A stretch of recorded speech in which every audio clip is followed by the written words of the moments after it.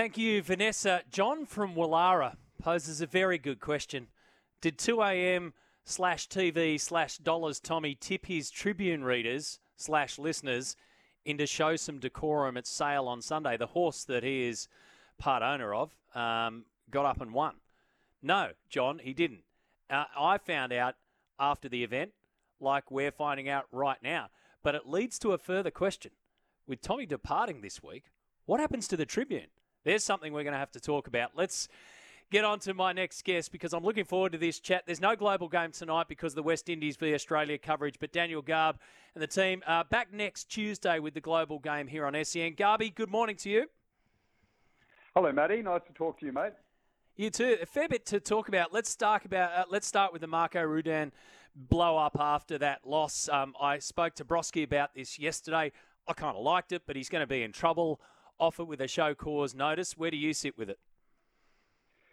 Well, I think there was a little bit of taking one for the team from Mark Rudan. I mean, we know it's been a tricky period for the A-Leagues, to say the least, and perhaps while the competition is fantastic, the standard of football is really good. Some of the crowds are solid. You know, the outside noise and interest in the competition has dulled a little bit. I think Mark cares about the league a lot, and I think he thought, all right, well, I've got an axe to grind here in terms of the decisions in the game, but I'm going off the long run. Let's make a bit of noise. He said that at the beginning of his press conference. He said, let's breathe some life into this league. He certainly did that. So, look, I think in terms of the decisions, obviously you don't want to see referees criticised. We don't condone that at all in any sport, but I think he was right. I mean, I thought Valère Germain, who scored the hat-trick and the eventual winner for Macarthur, should have been sent off in the first half, and I think that was a blunder, so I can understand why he was angered by that. And then the winning goal, this is not the referee's fault, but I don't think the ball crossed the line, and we don't have the goal line technology, so that is hugely frustrating. But you can't blame the referees for that. They don't decide which technology goes into a game or not, but I can understand those frustrations. Then the rest of it about there being a stigma attached to his club and people are out to get Western Sydney and stop them from being the big club that came into this competition. That's all personal opinion stuff, and I'm not sure that's the case. But I don't mind him developing a bit of a siege mentality for his club and trying to galvanise them and fighting for his badge and for the people of Western Sydney and for those loyal Wanderers fans. That's what a coach should do from time to time. So I kind of liked it in a perverse manner. I didn't agree with everything that he said, but it's certainly given us plenty of fodder, and those sorts of situations in sport from time to time is what's necessary to lift things up a little bit. So from an entertainment point of view, good on him. Yeah, I agree with everything you've just said. I mean, it makes absolute sense. Take one for the team. There's the passion there. There's the frustration there. It gets us talking. It gets everybody involved. And I've been having a chat this morning around the A-Leagues and where they're at, and I'll get to that in just a sec. But further, so then you don't want to start questioning the integrity of the officials. That's where you have to draw the line. So, I guess the question now is the show cause notice. What could be the outcome from that? Who knows? But I mean, Football Australia had to act in that sense. I mean, a lot of fans have said, why is he being penalised? He's speaking the truth. Well, that's your opinion, and you can't have referees' names being dragged through the mud. And Marco knows that deep down, and I'm sure there's part of him that feels a little bit guilty for that, but it was all part of what he was doing in the heat of the moment. You would think there would be a fine at the least, potentially a suspension. And I can understand why Football Australia needs to come down and do something in that sense. So I would imagine a fine would be the most likely scenario, perhaps a one-game ban at the most extreme.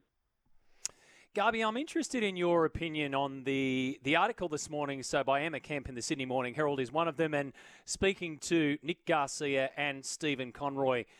And look, I like it when sports come out and give us their vision, especially sports that have had a few kicks in the guts along the way. Big chunk of the workforce made redundant at the APL. Trying to get back on board with all of that digital stuff and everything, and their broadcast, everything's in the mixed here. But I've got to say, from a non-football person, but person who reports on it and watches it closely, I don't have any expertise in this area whatsoever.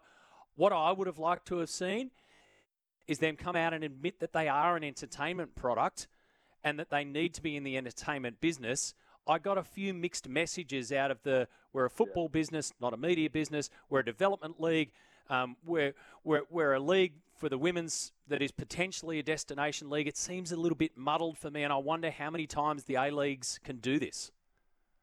It is muddled at the moment, the messaging, for sure. Of course, it's an entertainment business. I think what he was trying to say is we need to focus on the football competition, bring things back to ground zero, if you like, consolidate once more rather than spending all this money on content and a fancy app, albeit one that has, I think, a very astute vision. And I think that had one that had a sound principle behind it and could have potentially been an accelerator for the game. The whole Keep Up plan about bringing the entire football community of Australia, which is enormous, but just fragmented, together. I like the idea. And sometimes you do have to reach for the stars, and they did that, but they spent too much money trying to do that too quickly. And unfortunately, the game in this country is not in a position where that can be done. You can't just burn through that money and think that everything's going to be okay. So they need to get back now to focusing on the football and letting the other stuff just build slowly behind it and grow at a reasonable rate. And that has to be the vision and the plan from now on. The decisions that they've made make sense. I think even the people who have been, unfortunately, at the expense of all of this admit that. But the way in which it's happened is just very sad, and it could have been done so differently and far better for the game in this country and for the league in this country. And the sad part about it all, Matty, is that the standard of football is actually really good. And the competition is really exciting. It is tense. It is close.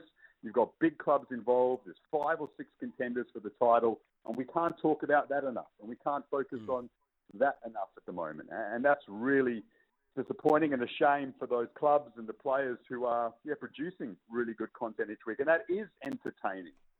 You know, it is. It is the entertainment industry. But they need to focus on that now. And if they'd done that from the start rather than going all in on something that was a grand plan but ultimately didn't come to fruition, we would be in a better place. But all you can do is learn and make the decisions that you need to get back to where you need to get to. And that's obviously what they've done right now. And, it is a kick in the teeth for everyone who loves the game.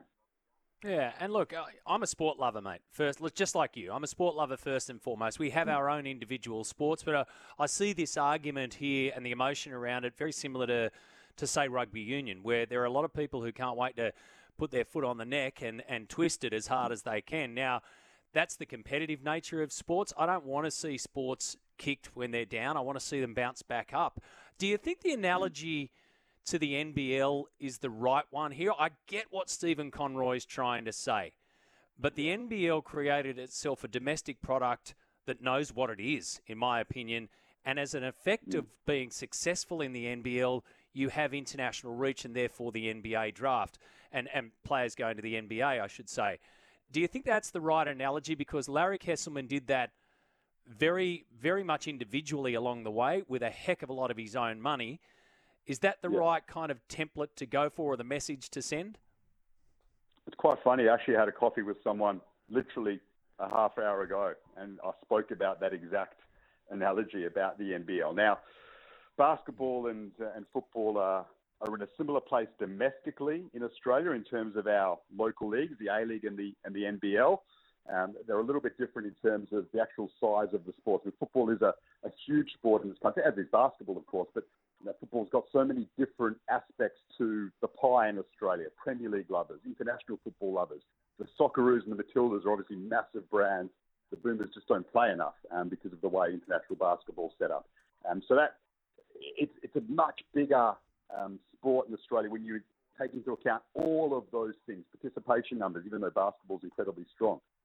But yes, the NBL has taken, I think, in hindsight, probably a more sensible approach in terms of the way they build their league. It's step by step. They acknowledge that they're in the most difficult sporting market in the world. You cannot deny that. Australia is the most difficult sporting market in the world, and the codes that operate underneath the AFL and the NRL and cricket during the summer, have got to be very careful with the way in which they manage. And if you make one slip up, as every code, rugby union, basketball itself, certainly soccer and others have realised over the journey of the last 20, 30 years or so, one little slip up, you're in big trouble. And you go all the way back. And you've got to try to build yourself up again. And I think the NBL definitely in the last 5 to 10 years has gone about things in a pragmatic, sensible approach, and they're in a really good place. The A-League has done that before. I think they tried to reach for the stars recently with some plans. They haven't come to fruition. And now you slip back a little bit because it's a mistake. And they've made a few mistakes in recent times. And so, yeah, maybe that approach needs to be taken right now. Let's focus on our league. Let's focus on the football. Let's be sensible with our spend and build things up in a really pragmatic manner to establish a strong position in an incredibly difficult sporting climate that is the market here in Australia. 100%. Well said, mate. Time, money, direction, perfection. I guess that's what they're all after and what they all need. Great to chat, mate. I wish we had more time, but I'll let you go, and thanks so much. Have a good day. No worries. Thanks, Matty. Cheers, mate. Daniel Garb joining us there. We'll be back after this break. Your texts and calls, and 2 a.m. Tommy as well.